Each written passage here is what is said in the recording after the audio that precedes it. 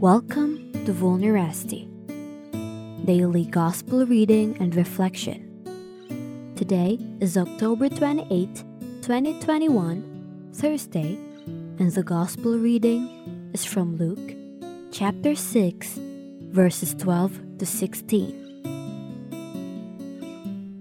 At this time, Jesus went out into the hills to pray, spending the whole night in prayer with God. When day came, he called his disciples to him and chose 12 of them, whom he called apostles. Simon, whom he named Peter, and his brother Andrew, James, and John. Philip and Bartholomew. Matthew and Thomas. James, son of Alphaeus, and Simon, called the Zealot. Judas, son of James, and Judas Iscariot, who would be the traitor. The Gospel of the Lord. Praise to you, O Lord Jesus Christ. Before Jesus called and chose the 12, he first spent the entire night praying to the Father, something we should ponder upon. The Lord went to the hill before making his first step in making a great decision. He showed us the way of letting God guide us in our life.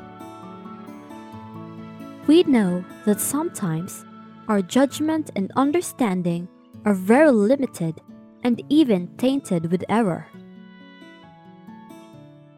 We make wrong decisions, and we can also be deceived. Let us not pretend that we can do everything without mistakes. Instead, let us imitate the way of Jesus,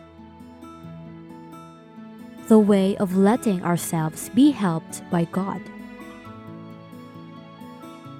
At the beginning of the day, before making small or big steps, pause, pray, and allow the Lord to be your companion and guide. May the apostles Simon and Jude pray for us.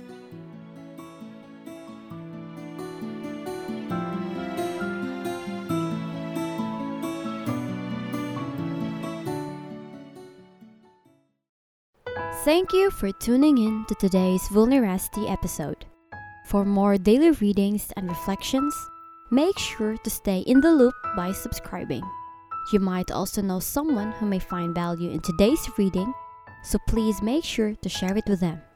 Once again, thank you very much for your time and have a wonderful rest of your day. God bless.